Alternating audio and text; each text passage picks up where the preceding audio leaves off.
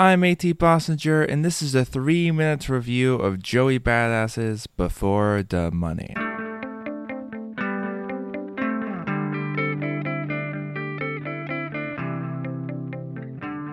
Hi folks, you're listening to Unsung, where I cover music from top 40 to the band next door via reviews shorter than the song.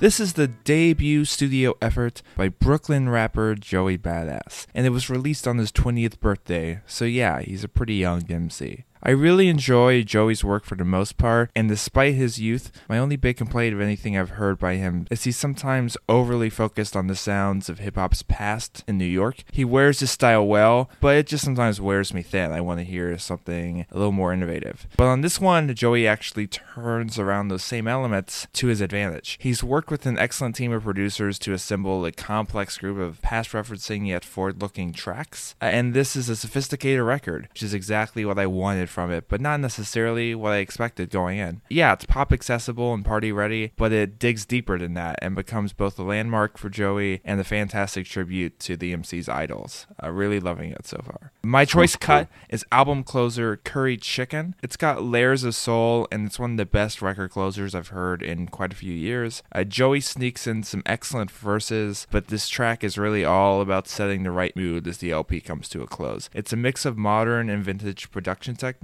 and it's easy on the ears, but make no mistake, there's some hard work going on in that studio. Now that name mean lost. Nearly 20 years later, we on the plane to the Palms. I got your back and gotta worry. Only thing I ask is for some curry.